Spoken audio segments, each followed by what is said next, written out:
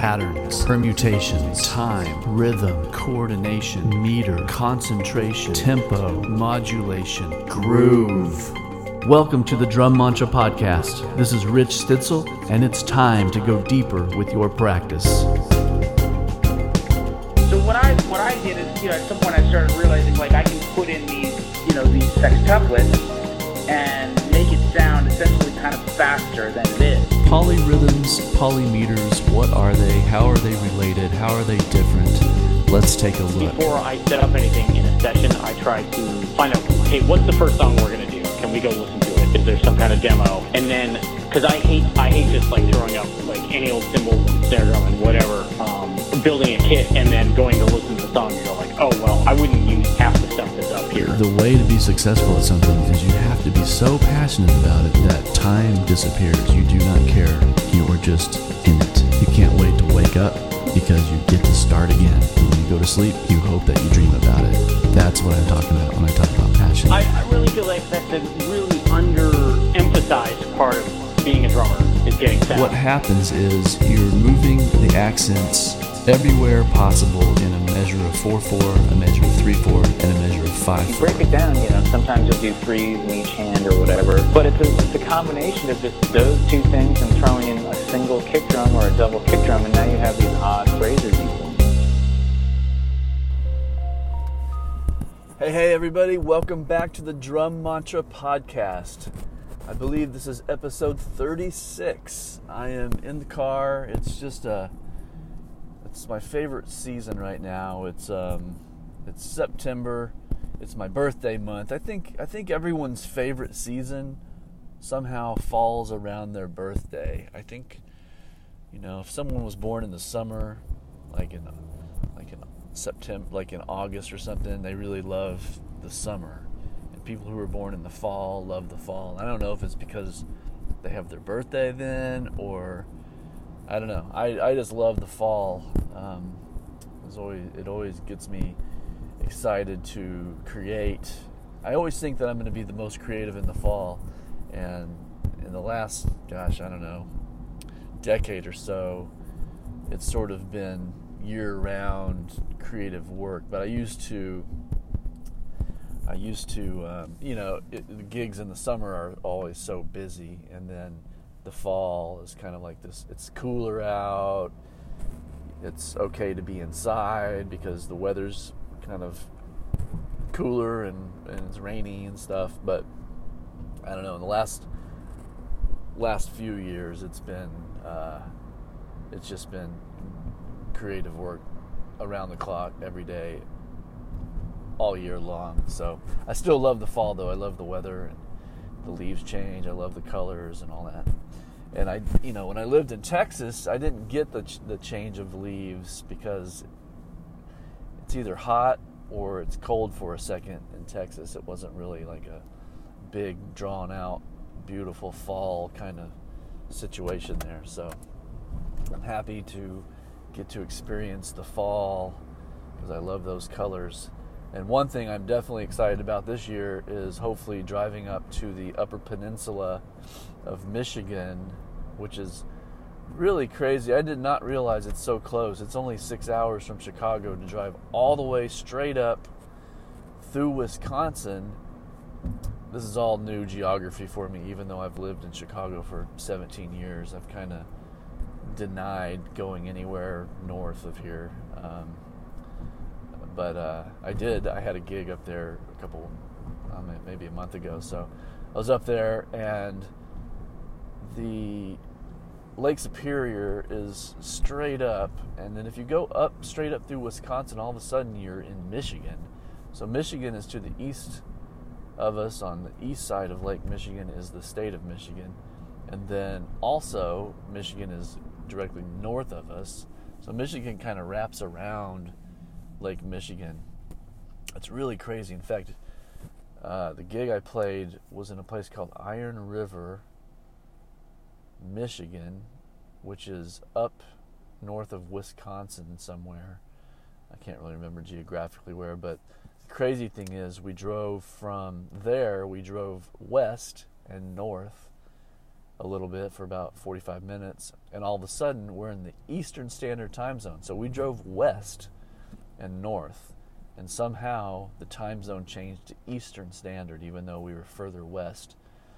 It was very strange. And like if the sun sets in the peak of summer in Chicago, the sun sets at about 8:30, and out there, and now the sun's already setting at, gosh, it's 7:15. But out there, the sun was setting at 8:45 or 9, and then all of a sudden we went up to this little area where we were in Eastern Standard Time, so the sun was setting at 9:45 or 10 o'clock at night. It was the weirdest thing. I know people who live like up in Alaska, and I guess up in the Upper Peninsula, experience these really long days, and I guess that also means they probably experience really long winter, dark days during the season as well, probably winter. But anyway, I heard that the fall colors up there are just beautiful. It's all forest up there. It's absolutely amazing. And excited to hopefully get up there to see the trees change in a couple weeks, or maybe 6 weeks or something. I don't really have anything specific to talk about today. I just thought, I'm on a drive. I'm on my way to the first gig of the day at the Chicago Cultural Center. I'm playing a cajon on a children's show. I'm playing with this artist who called me to play today and tomorrow with her. Her name is Jeannie B, and we'll be doing she has like 10 records out of children's music, and I'll just be playing cajon with her. But I'm at the Chicago Cultural Center this morning, and then I have a gig tonight, and then tomorrow morning we're at the what's it called, the Garfield Park Conservatory for another kids show, and then I have another gig tomorrow night, long one, 5 hours each night. And then early Sunday morning, I go to the airport and fly to Sarasota, Florida. I'm playing an installation by an artist named Ezra Mosh, who has installed, like, the pictures I've seen, it looks like probably 1,000 fluorescent lights that are stacked. So they're like, there's 5 sections to these light poles, and they're all over this one room, this huge room, and they are all they're all triggered on and off by a drum set. And so it used to be 3 drums, I guess. It was a kick, snare, and hi-hat the last time he did the installation, but this time he modified it to be 5 drums. So it's kick, snare, hat, floor tom, crash cymbal, I believe, and each thing is connected to a different height of light. So like the low lights are the bass drum, and etc. As the sound pitch goes up, so do the lights. And that's been running for a month now, and I am the last person to perform on it before it leaves. So they've had local drummers for the month going in and playing the drums, because that's the only way you can experience the exhibit, is if someone's playing the drums. So I think they had 60 local drummers come in and play during the days. And then they had 4 headlining drummers who came in, and they were featured drummers: Antonio Sanchez, Brian Blade, the Pocket Queen, and the fourth one is Greg. I can't remember his name for some reason. Greg's. Anyway, and then so those were the 4 kind of headliners, and then my position as final headliner is actually is the private event for the funders of the project and the patrons, the members of the museum, and then any drummer that was local that played it during the month, they're invited to this big kind of celebration of the piece, and then I will be the one that performs on it for the last time, and then it gets moved to another museum, or I don't know what they're doing. But anyway, so that is what I'll be doing in Florida on Sunday. 20-minute performance, and then a little hang, and then I'll fly back on Monday. So that's exciting. I've been practicing a lot in preparation for that. And at first I thought I was going to practice. At first I thought I was going to kind of compose a piece for the installation, and then I thought I'm just going to improvise.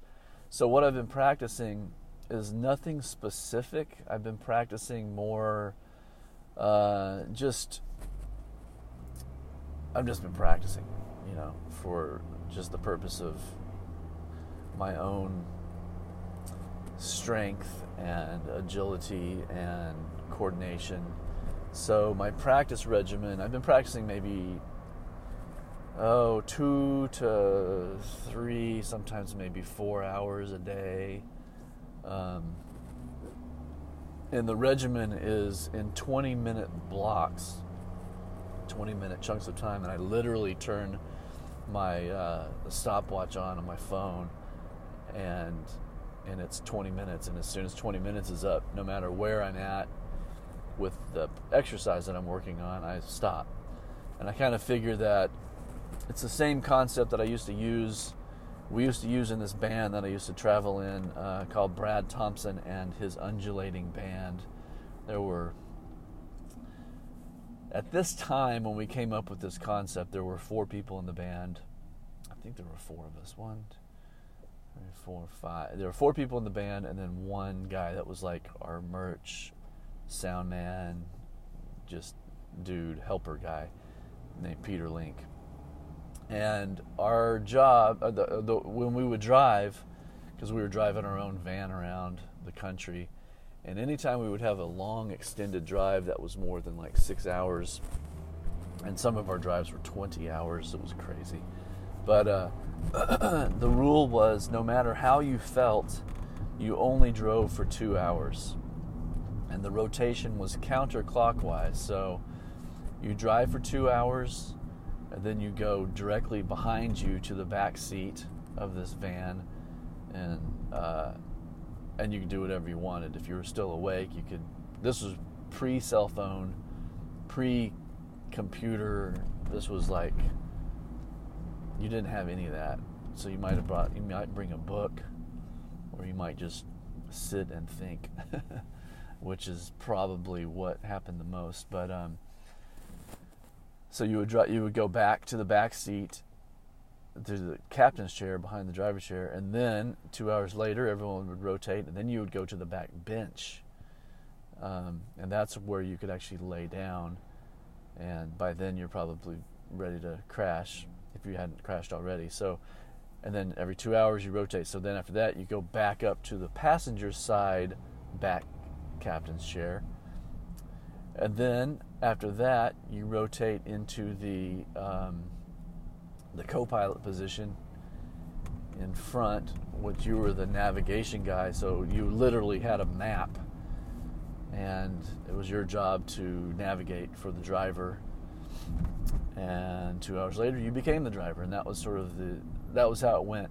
And we kind of figured this system out because we were, one of us would just be so hyped up to drive, and we'd drive for 6 or 8 hours, and it was great because one person was driving. But then when they got tired, the next person that got in, they might also be tired because they've been up, everyone's just been up talking, and the whole group, we would just all be up together talking. And then we realized that if we're going to survive and stay healthy, we need to have shifts. So it did not matter if you were wide awake after 2 hours of driving, you had to move back to the next seat. And that system, I had forgotten about that. I mean, I've always known about that system, but I've never applied that system to practice. And so I started applying that system to practice about, 2 weeks ago, maybe even less. And really, I just started doing it without even thinking about our driving system. I just started doing it to give myself parameters for practice, but then it started to really develop into that organization. So what I do now is I'll set the metronome on. Recently it's been 91, and I will play sextuplets between all limbs, all linear, for 20 minutes straight without stopping. And then I'll rest for just a couple minutes, like 3 or 4 minutes, and then I will pull up a groove. And when I say pull up, what I do is, the way I practice, and this has also kind of evolved in my life recently. In fact, this evolved after I studied with Pete Magadini a couple years ago. What I do is, instead of playing actual drums, because to be honest, the volume of the drums, I play so many gigs, and I have, it's just loud all the time. So when I practice, I like to practice on pads, and that also developed out of the idea of, when you practice on a drum set, you start to get used to the sound of that drum set. And in my professional career, I'm playing on all kinds of different drums. I play, I'm on a different drum set, probably 4 different drum sets every single week. And they all sound different. They're all tuned different. They're different sizes. And that's just been the reality for me. So I'm totally cool with practicing just physical motions on pads. And then when I get to whatever drum set I'm at, the sound of those particular drums will inform and inspire my playing. So they'll, the grooves will sound a certain way because the drums sound a certain way. And whatever the drums sound like will inspire my creativity as far as how much fill stuff I will play, or how much interacting I do with the other musicians. And I like to be in the moment with the sound of the drums to inspire me musically, and I just want to be prepared technically to do anything that needs to happen once I get behind the kit. So that's sort of been my MO for a while now. And so what I do with the pads, and this was because of Pete Magadini. I'm going to kind of digress a little bit back to how I studied the material with him. And now, when I say study with Pete Magadini, I took 2 lessons with Pete Magadini, and then I had to quit. And I told him, I love you, but I cannot study with you anymore because it's consuming my life. I was literally practicing 30 hours a week just to perfect what he was assigning to me. And that was at the same time I was, finishing my first book, and it was like, this is too much. I need to be practicing my own material. But anyway, so his stuff is very complex. If you haven't checked out Pete Magadini's, the book when I used to have it was called Polysymbol Time. I think now it's called Polyrhythms for Musicians or something, or Polyrhythms for Drummers. And it's he's the polyrhythm guy. So you'll be playing, for instance, you'll be playing like kick, snare, or kick, hat, kick, hat, kick, hat. And then you're playing chord note triplets on the ride cymbal. So kick, hat, kick, hat, ding, ding, ding, ding, ding, ding, ding, ding, like that. And then that ding, ding, ding, ding, ding, ding, those 6 notes become a new pulse, and within that pulse, you're doing new subdivisions. So you're going ding, ding, ding, digga, digga, ding, ding, ding, ding, ding, da, da, da, ding, ding. You're doing triplets, 16th notes, and 8th notes in that 3/4, 3/2 rhythm. So it was complex, and some of the patterns were some of them made sense, some of them fell correctly, but because they're polyrhythms, some of them don't have a specific groove right off the bat until you really get the intricacies of the timing down. So what I would do is I would program all of the exercises into Ableton, and then I would play along with the programmed exercise on the pads. And so what I realized is when I'm doing that, I'm lining my limbs up to play the pads at the exact same time that I'm hearing what's going on in the programmed groove. The programmed groove is perfect, so there's never any wavering of tempo. So my body was able to know what the truth was at all moments. Because sometimes when you're practicing really complex things, it's easy for your brain to convince you that you did it right, instead of and then while you're convincing yourself that it's right, you might be falling into a habit. Because when you're working on something brand new that's complex, your body has to learn a whole new motion. And when you're talking about polyrhythms, it's usually not your body's not going in a natural motion. So it's easy to kind of stretch things or speed things up to make them seem like they're working out. And I'm talking on a very minute, small micro subdivision kind of level, but it's still, the time still wavers. So being able to play along to the exercise in its perfection was a great way to train my limbs to do just that.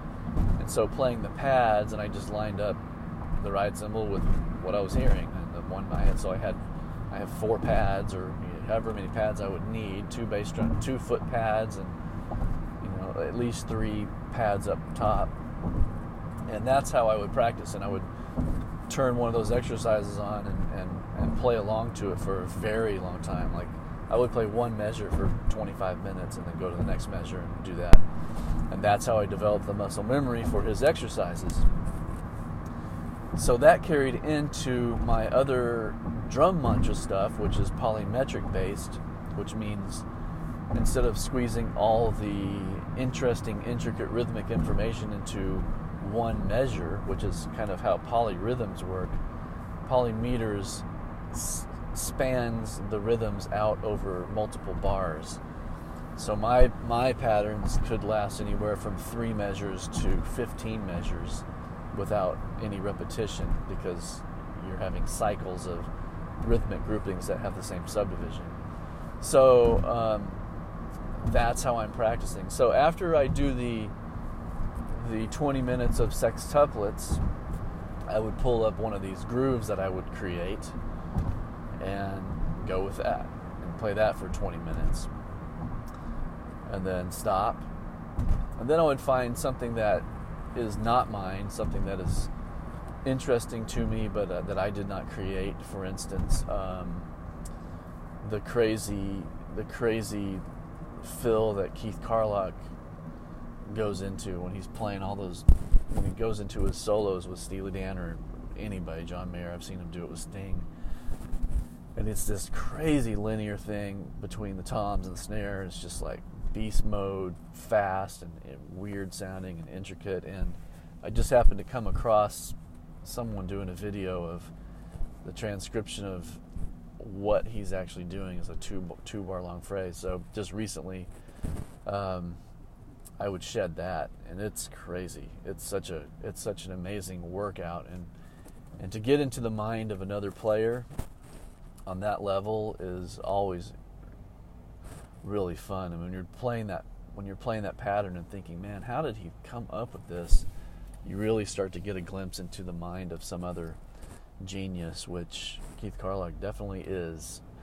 That kind of stuff reminds me of being in college where you transcribe. We were doing lots of transcriptions, so get into the mind of Tony Williams, transcribe his stuff, or get into the mind of Dennis Chambers, or I remember doing a Jack DeJohnette transcription and just being like, wow, you start to get a glimpse of how someone else thinks when you work on something that they've created. And it's ironic that I'm saying this right now, because just yesterday I made a post on Instagram saying, don't practice with the mentality of trying to add something to your playing, but practice with the mentality of uncovering a deeper truth about your own self. Now that's kind of a philosophical concept, and I also, I read it a couple times after I posted it because I was trying to figure out if it could be read and taken any other way than what I was meaning. And there's a little vagueness to it, so it potentially could mean don't copy someone else's playing. Find your own true voice. And that's not quite what I was meaning. I think that a great way, especially there's a certain period in your playing where you are definitely needing to get a solid foundation in the history of the instrument and the history of the players on the instrument. And I think it's very important to understand the lineage of players from the early 1900s until today, and kind of understand the development and the key players. And of course everyone's has their own special playing abilities, but there are definitely some pioneers on the instrument throughout the history of the drum set that are important to know what they're doing and where they're coming from. So transcribing is very important. Now there's a fine line, because a lot of times you'll hear a player who sounds like they are emulating someone else. And one of the biggest things of that in recent years was, in the last 20 years ago, was everyone wanted to sound like Dave Weckl. And it was such a precise way of drumming that he did some educational videos and kind of laid out he's a brilliant drummer, obviously, but he laid out the concepts that he created for how he developed his playing style, which is remarkable, because it was such a cutting edge style of drumming. It was sort of like taking Steve Gadd and kind of making everything very precise, where Steve is kind of led by his soul a little more, and Weckel's led by technical proficiency a little more. Both obviously great players. I mean, Steve Gadd is one of the best ever.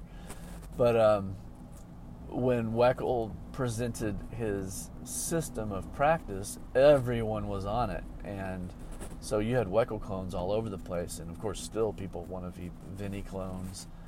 and modern players like Benny Greb. I mean, people want to be Benny Greb clones or Keith Carlock clones, or if you're really adventurous, you might want to be an Ari Honig clone, or someone in that stature of creativity.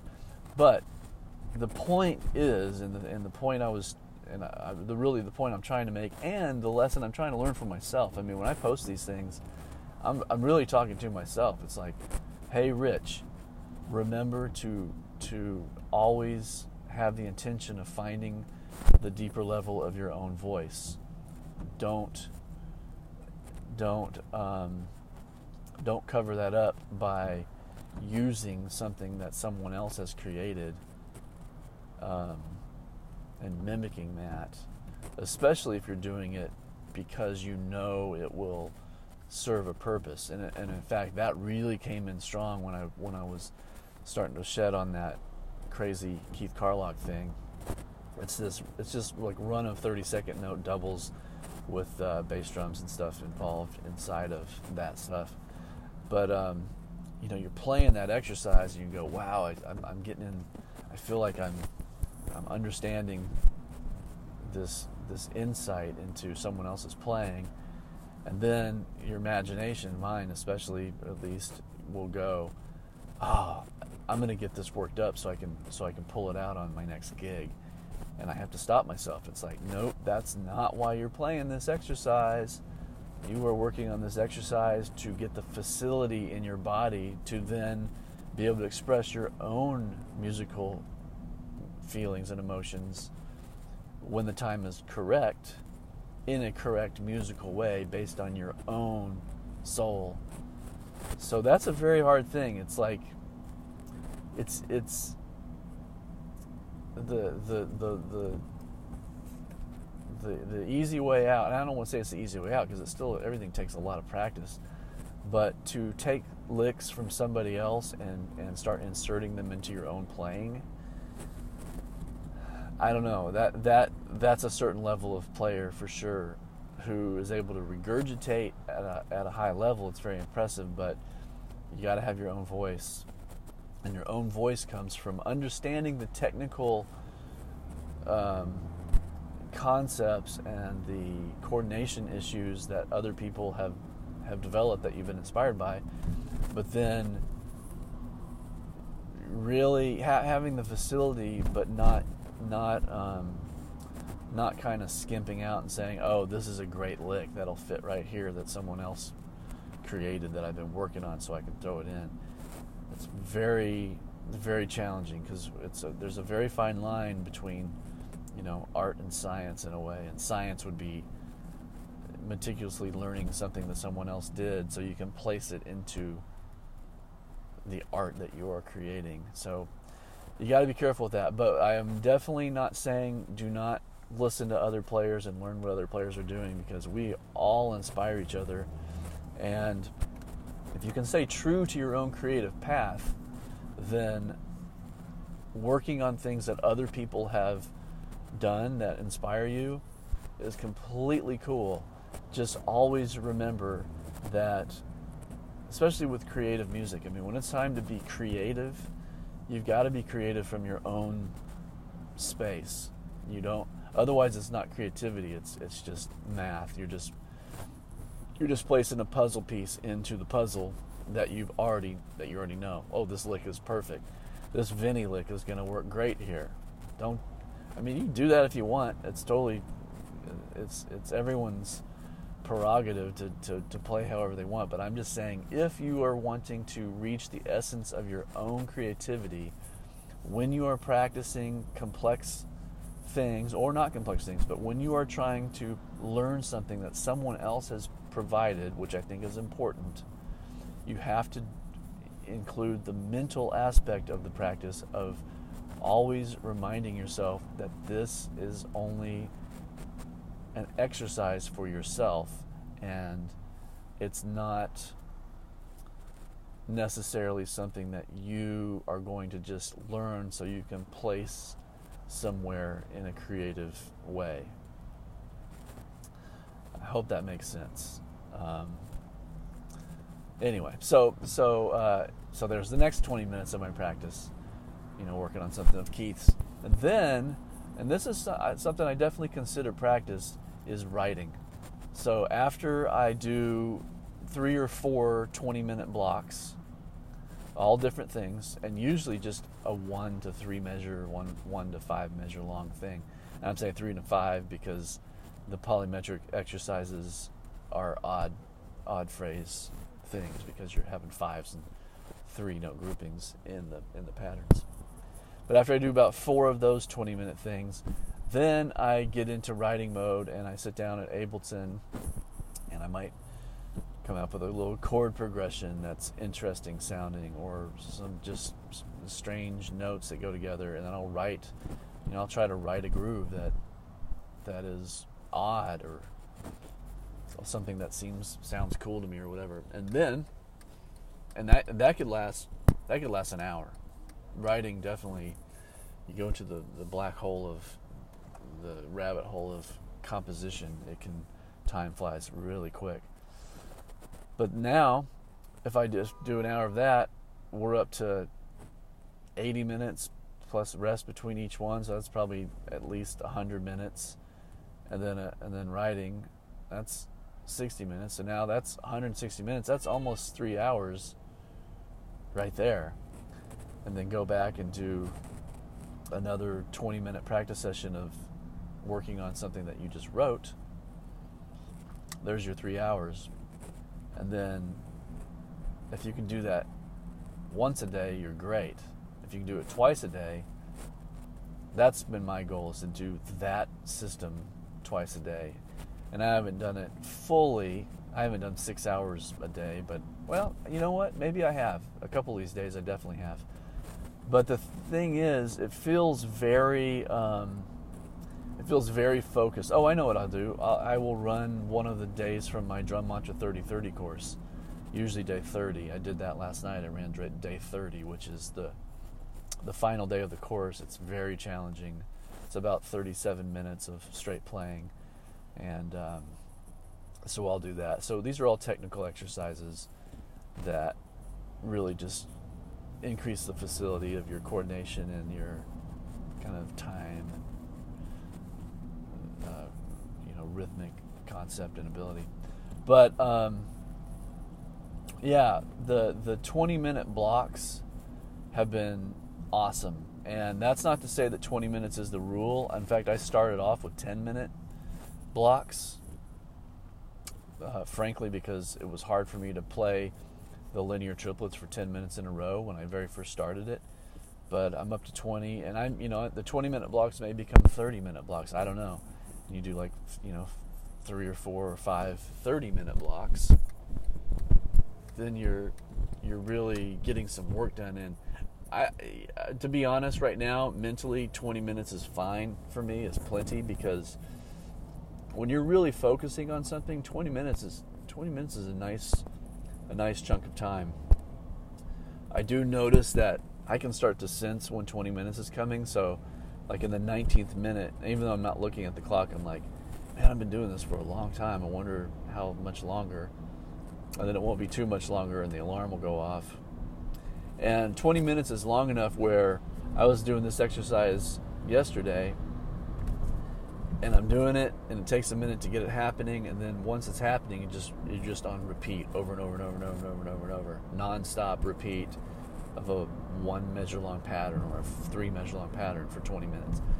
And you're going, and everything's cool, and you're in the 12th minute, and then all of a sudden, everything falls apart. You don't have any idea where anything even is. You can't even, it's so weird. And so you have to get it all back together, keep going to the end. And I think that if you did not have a rule for yourself with how long you were going to work on something, it could be easy for it to fall apart. Like, you get to that point where it falls apart and then move on to the next thing. And if you do that, you didn't get over the hump that you needed to get over. So I think it's important to give yourself structure in your practice, because you need to push yourself, because if things are falling apart, you need to stay on the horse until it's time for the buzzer. And so I think that's a very positive thing about having the clock running. Oh man, I need to be at my gig. I'm running a little. I just said running, and I'm downtown, and I realized I was supposed to be in the venue 2 minutes ago, and I'm still 20 minutes away. Dang it. That's Chicago for you. Anyway, this is this practice regimen I've been doing, and I'm really excited about it, and I'm loving it. And I think recently I created this thing with 20th notes, this really cool exercise that is available on my website, and it's actually free until Saturday night, September 8th at midnight. If you use the code GROOVE20, you can go and download this little lesson, this little exercise pack that I put up, which has an MP3 of these grooves that use the 20th note. So you're in 4/4, but the subdivision is 5 notes per quarter note, so it's 20 notes per measure of 4/4. And it's this little kind of kick and snare groove, very simple groove. It's not simple. It's just it's not complex, but the 20th note definitely sounds very odd when you first start with it. And then the right hand goes through 5 different permutations of a hi-hat rhythm. Anyway, I've been working on that a lot too lately, and that's been a lot of fun. And if you want to check that out, it's again, it's called Groove Studies in 20th Notes, and it's free to download until September 8th at midnight, or it's, you can just get it anytime you want if you're interested in that kind of thing. Okay, well, there you have it. Little practice tips from me to you. I'm going to start concentrating. I'm in the heart of downtown Chicago in rush hour. It's raining. I'm running late, and I think this was a good talk. So hope you have a great day. Happy practicing. Always feel free to reach out to me on Instagram or Facebook, and I'm starting to hear from a lot of people, and I think it's great. I hope that our conversations are helping with your practice. And if you ever have a question that you want me to talk about on here, or create a lesson pack that works on something that you're interested in, please let me know. I'm totally down for it. So have a great one, and talk to you soon. Take care. Thank you so much for listening to the Drum Mantra podcast. Your time and attention is much appreciated. I would love it if you went to the iTunes store and left a rating, and please share this with anybody that you think would like to go deeper with their practice. Take care.